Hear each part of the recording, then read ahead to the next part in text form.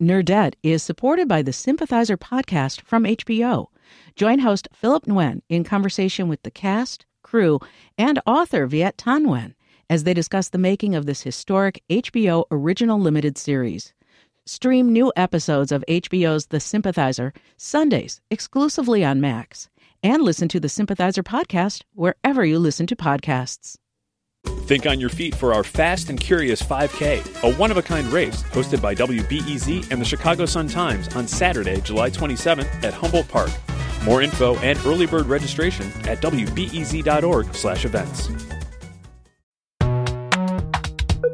82% of basic science papers that are reported are male-only or don't report the sex. That is insane. Insane indeed. From WBEZ Chicago, this is Nerdette. I'm Trisha Bobita. And I am Greta Johnson. Nerdette is a show where we talk to people about their obsessions. People who are scientists and poets, astronauts and adventurers. People who dare to ask big questions and explore the unknown. Our guest this week has spent a lot of time thinking about sex, drugs, and singing ovaries. Her work has focused on trying to figure out two big questions.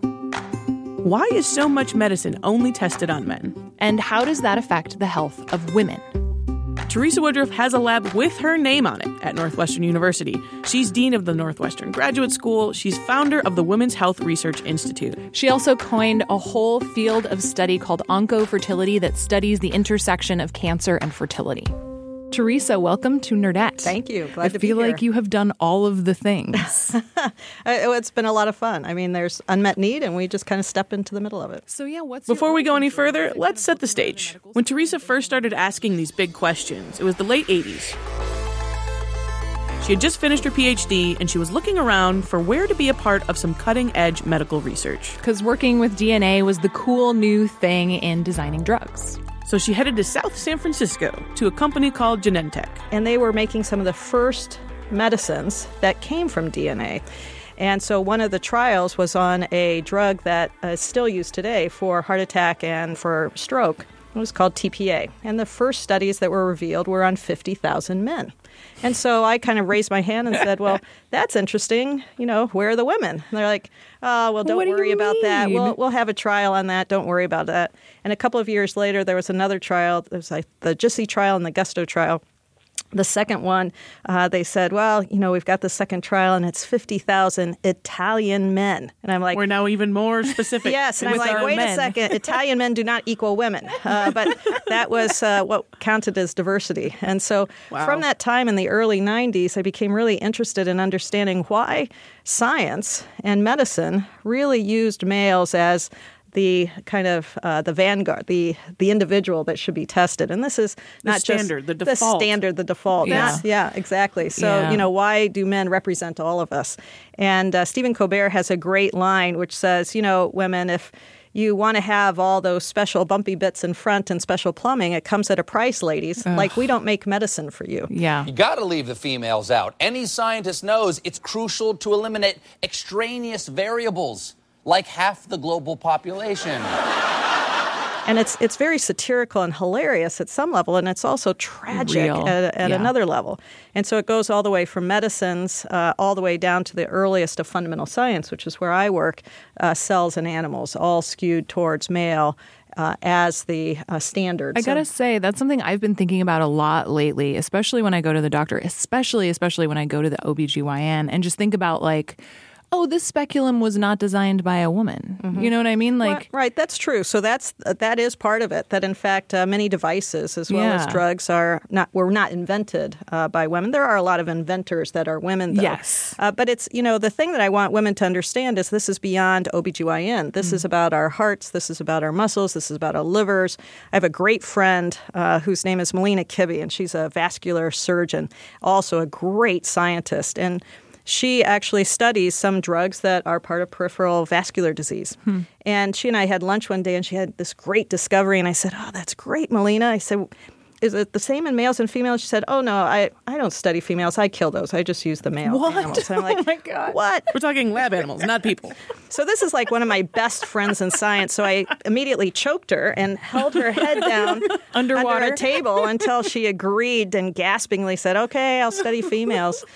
And she tells the story even better than I do. But about 6 or 8 months later, she came running. Because for her, it was a near-death experience. Yeah, for her, yeah. when you're, sometimes you have to really get people's attention. But she wasn't doing anything necessarily outside the norm.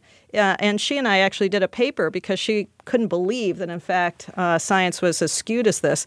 And we looked back from 1992, when I first was at Genentech, raising my hand, all the way up until 2015, and asking, is the literature, the papers that are published, are they mostly male or not? And in fact, they had gotten worse, from about 62% to about 82% are male only, or don't describe the sex of the animal or cell. Wow. And so Melina came running in and said, oh my goodness, you can't believe it, but in fact this drug, which is actually used, is actually working in a completely different way in the females than the males. And this represented a breakthrough in that field, which she's now funded to study. But it represented a gap that really has broad and profound influence on all of our health. Take me back to that moment that you mentioned at the postdoc level when you say, I raised my hand. Mm-hmm. What did that look like? What did that feel like to have to do that? Who were you raising your hand and talking to? Yeah. So at Genentech, it was a group of scientists and people who were involved in clinical studies. And again, it was all folks like Melina, really good, smart people who were making a difference. And, those medicines were hard to develop, and they were really the right thing for us to do. But it just was that no one was really considering this as something that mattered. And so what that's meant is there's been an enormous number of adverse events that have occurred. And 8 out of 10 drugs, the last 8 out of 10 drugs by the FDA that were pulled from market were because of adverse events in women. Mm-hmm. If on average you're studying males, not females, how is it not the case that, in fact, on average, more often there will be adverse events in women? Ambien was put on the market after extensive testing 20 years ago. But just last year, the FDA told women to cut their doses in half because new studies showed they metabolize the active ingredient more slowly than men do. Unfortunately, a lot of those women didn't hear the FDA because they were asleep for some reason. And so I think the key here is to make sure that we don't have that going forward. So Ambien, aspirin, all the kinds of things that, we could have avoided if we simply tested in both males and females. And what that's going to lead to, I think, is a revolution of personalized medicine. So you mentioned Ambien and aspirin. Can you list some other drugs that were tested only on men, or is that tricky because it really just kind of was all of them? Yeah, it's most of them. Yeah. Yeah. There's the answer to that question. 82% of basic science is in males only, and so that Wait, that's just. Will you say that again? Yeah, please? 82% of basic science papers that are reported are male only or don't report the sex, and so that represents the gap that is now being changed in a dramatic way. That is insane. Yeah. We talk about time, temperature, and dose. We just don't talk about sex. Mm-hmm. So I think it's not about equality. It's just we're uncomfortable saying the word sex. Why don't we study sex? And we think of that only as either having sex or about some description of males and females as being equal or not. And if we could get beyond that, I think, again, we're going to see our kids have far better health than we do because our medicine is really built for all of us. And that's the hope of this kind of science. To your point about personalized medicine, it's that we're all equal, but we're not the same. We're individual. We're individual. So that's where I think we're headed, is to individualized, tailored medicine. We've spent so much time trying to argue that we're equal to men, that we're the same as men, that there is no difference between males and females. We're just as strong, we're just as tough, we're just as smart. Right. It's so interesting to think about how this argument about just inherent biology could fit into that. Well, and we are just as smart. We are just as fit. It's just that our cells differ. Yeah. And so there is no pejorative to say that your cell has a different level of P450 enzymes. It just is that difference. And what that means is that difference causes Ambien to be cleared from our circulation at a slower pace than males. But if the makers of Ambien actually only study the efficacy in males, that means that women on average are going to have Ambien in their circulation in the morning when they're trying to wake up and get their kids to school. And on our average are going to drive into more mailboxes than males. Yeah. Well, the thing is, we are equal. There is nothing better or worse about my liver or your liver. Our livers are equal. But we have to study how they function in a way that values the hormones that they've seen, the actual genes that are expressed as a consequence of being in an XX or XY cell, the size differences, those can matter to the function of each of our organs. And I think those things are parts of the equation that we just haven't taken into account. So 25 years ago, we had 50,000 Italian men in this prescription drug trial. What about now? What's next? One of the things that is so exciting is that on January 25th, 2016, we finally got NIH to, in fact, say that all federal funding investigators should consider sex as a biological variable. And that's a huge deal. It doesn't say that, in fact, everybody has to compare males and females. It doesn't say that everything has to be powered in that way. It simply says you have to consider it and you have to really report it. And that's a real change. And to my students, I say, this is like, we have just bought the Louisiana Purchase, and you have this whole new vista in front of you to now go and do a brand new kind of science. Awesome. And it's really exciting. It's a sea change. 20 years from now, we'll look back and say, January 25th, 2016, there was a before and an after. Wow. There was a time when we didn't report and didn't study, and a time after. And look at how our health has changed as a consequence. This is a big change for all of the scientific community and all of us who ever end up taking a drug or getting a treatment. And it happened in part because Teresa raised her hand. And you can raise your hand too. When you're at the doctor's office, ask if a drug that you're going to be prescribed has been tested on people like you. We all need to speak up more. And this is another really great example of that. In a minute, Teresa Woodruff's answer to the question that I have had ever since fourth grade sex ed class.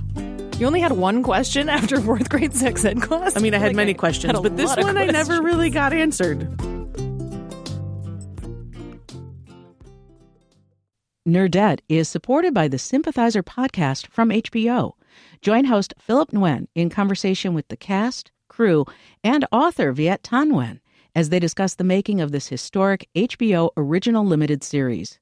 Stream new episodes of HBO's The Sympathizer Sundays exclusively on Max, and listen to the Sympathizer podcast wherever you listen to podcasts. Think on your feet for our Fast and Curious 5K, a one-of-a-kind race hosted by WBEZ and the Chicago Sun-Times on Saturday, July 27th at Humboldt Park. More info and early bird registration at wbez.org/events. Okay, so that question I had in sex ed class in fourth grade was, well, what was in the boys' video? Because the girls got set in one room and the boys got set in another, and we got a video about our parts, and they got a video about their parts, and I want to know what was going on over there.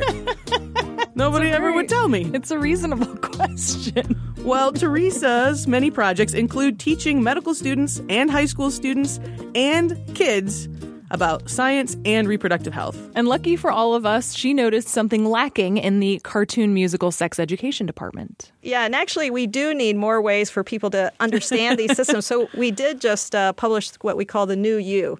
And it is a way for kids to actually sing through songs for puberty, for the menstrual cycle, and for anatomy.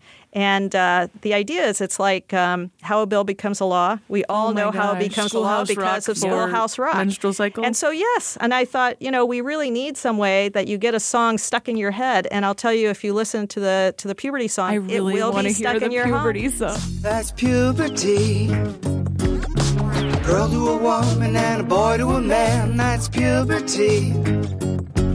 The result of interaction of a number of glands. There's a cartoon uterus, there's a cartoon ovary, there's Olivia the ovary, Timothy the testis, Eva the oocyte, and Sammy the sperm. And the idea here is that really, because we don't have this conversation, and in fact, I think it's a real misnomer to say that we're teaching sex ed in middle school. It is that we need to be talking about reproductive health because these kids are going through real anatomical changes to their bodies that they don't necessarily understand, and really changes that the parents have a hard time talking to their kids about, in part because we've conflated that reproductive change in our bodies to that individual as a sexual being. And I want to separate that out. And I think if we do that, we're going to have better education for the kids. They're going to have better understanding of their bodies. The parents are going to be more comfortable. And then you can separate out those conversations about sexuality from the things that are happening to your body as you're going through puberty.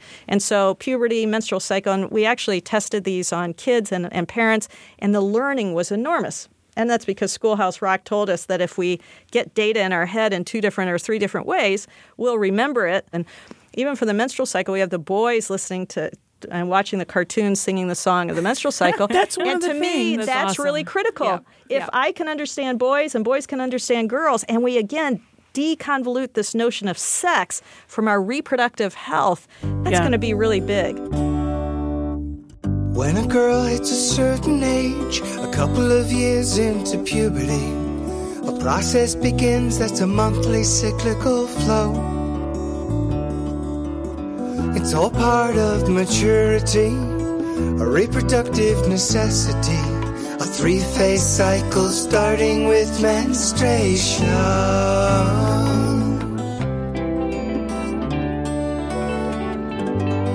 I remember in 4th grade, the week that was sort of sex ed, quote and unquote. Yep. It's not even quote unquote. That is it. Yeah. That's the way we describe it. But the girls all went into one room and watched their movie, yeah. and the boys went into their room and watched their movie, and we all came out with like a sample, like maxi pad, Right. And the boys all came out with a sample-sized Old Spice deodorant stick, Right. And I remember because all the boys in 4th grade thought it was funny to just then take the Old Spice and like rub it all over everything, and so school smelled like Old Spice for a week, Right. But heaven forbid we saw their movie or they saw ours because it's Right. science, not And the boys, sex, the act of sex. That's right. And the boys reported when they watched the menstrual cycle, they're like, "Oh yeah, I learned a lot from that." And in fact, in the puberty one, we talk about body smells. Come on during this time. And look, we should talk about it because that is something that changes. And if you're really uncomfortable with your body and you're uncomfortable with this topic, or you think it's somehow other or weird, it becomes other or weird. And then it becomes something that we're unable to walk towards good decisions about how we talk about this. For sure. Well, boys, your penis and scrotum will begin to enlarge, and your testicles are gonna hang lower, 'cause they need to be a little bit cooler if they're gonna make sperm. So, Teresa, I don't know if you remember, but it was probably like 3 or 4 years ago now. I talked to you on the phone for a WBEZ story about an online sex ed MOOC that you had started, which a MOOC is a massive online open course. So this was something that you just kind of put on the internet so anybody could find it who wanted to. And I think that really fits into what we've been talking about too when it comes to sex ed as reproductive health. Right. Can you talk a little bit about what that was and why you decided to do it? Yeah, so that's part of what I'm calling the K to Gray, so that we actually are educating across the entire life cycle continuum. So the MOOC, the Massive Open Online Course, is really designed towards kids when they enter college. So, if you really don't have good understanding of your own reproductive health going through puberty, it's unlikely you're going to get that by the time you get to college. And this is the time when people again think it's all about sexuality. It's about kids going to school and having sex. But in fact, it's more about kids going to school and 20% of the women having reproductive health issues, polycystic ovary syndrome, endometriosis, things that can really alter their life course, but without even knowing it, they don't know why this pain is preventing them from going to school, so they drop out or those kind of things. And the other thing is I think it's really something that's very empowering to understand your own biology, and that's true for males and females. And again, demystifying it makes it less titillating. It just makes it a part of our biology. And so it's a very short series of videos and questions and answers that is all free so that people can actually access it in a way that is easy for them. It's at a pace that you can come and do one of these modules whenever. Hello, my name is Teresa Woodruff, and I'm going to be your instructor for this course.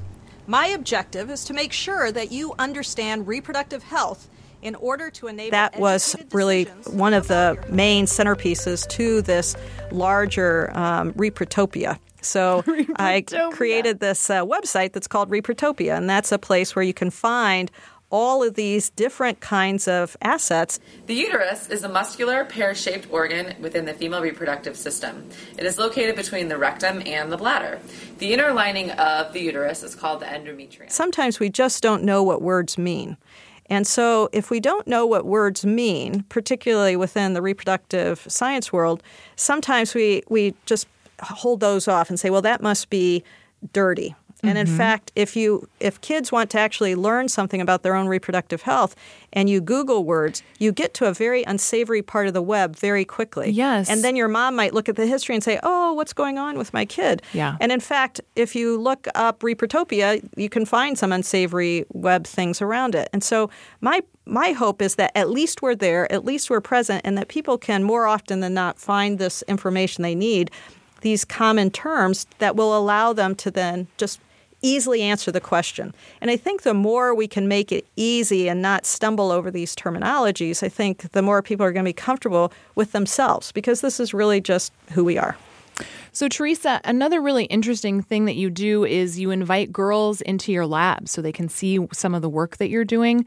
Why did you decide to start doing that? What's important about bringing girls especially to the lab? I've always had a passion for education. In fact, when I went to college, I wanted to be a first grade teacher. Oh, cool. So my mom was a first grade teacher. My grandmother was a teacher in the western panhandle of Oklahoma, one-room school of all 12 grades. And so I always had a passion for teaching. But then I had this ancillary passion for science. And so part of this is really just reflecting on the fact that I think that science needs to open the doors as wide as possible to as many people as possible. Again, with this goal of not saying that everyone needs to be a scientist or a clinician, which is sometimes the goal of having high school students in labs. My goal is to actually touch as many students as possible so that they say, math is cool, science is cool. And that's going to be, I think, the game changer that we're really looking for. And along the way, there will be kids that really want to be clinicians or really want to be a scientist. And those are really important connections as well. But there's a broader opportunity here for all of us if we really just open the doors to any of our workplaces to say what's cool about what we do, and that will allow kids to really think about what their aspirations might be.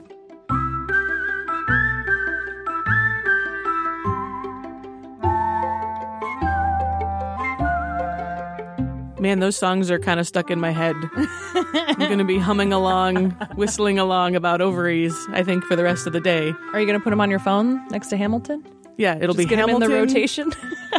Sammy the Sperms, solo. These are the things I listen to now. Good. I'm glad to hear it.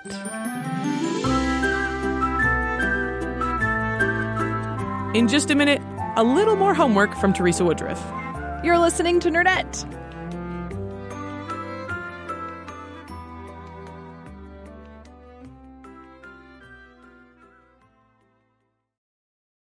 And now, homework. Besides, of course, listening to the album A New You. It's such a good title, too. Everything about it. It's so snappy and so informative. So snappy. There's a great book that's by Hope Yaron, and it's called Lab Girl. Yeah. And that's a great book about just what it's like to be in the laboratory. And I think, it reads well. It's an easy narrative. And so I think that's a great book. So another book that I have really enjoyed recently that's great homework is called, everybody's, I think, read Hidden Figures by now. Yes. But the other book is by Dava Sobel, and it's called The Glass Universe. So where the hidden figures are the computers, the glass universe are the calculators. Oh. And so, the abacus, really. Yeah, that's a nice way And of so putting it. women who were in all-women's schools and educated in the late 1800s, early 1900s didn't have a place to go if they were interested in science and math. And so the astronomy lab at Harvard actually hired them, and many of them were those that made discoveries about the nature of stars and planets and solar systems. And it's really a tremendous read and opens up to all of us a group of individuals whose stories were hidden, much like Hidden Figures. And, it makes you cry, the fact that we didn't know. It makes you really want to work harder to make sure that every kid in the city of Chicago, no matter who they are, has access and can actually have a story that's told, that have a narrative that is one of positive next steps along the way. These are really important stories for all of us to think about, now as well as those that are historical. Who are the kids today who are going to make those discoveries that are going to change our lives in the future? I want them to be our Chicago kids. I want them to be the ones that figure out how to take our microfluidic system and actually use it to really discover cures for diabetes or for heart disease or for cancer. And I think they can do it. And these tools are just some of the ways they'll be able to do that in the future. That is so cool. Thank you so much for your work. I'm very excited to have talked to you. I'm so glad to be here. Thanks again to Teresa Woodruff for sharing her story with us. You can learn more about her work at woodrufflab.org.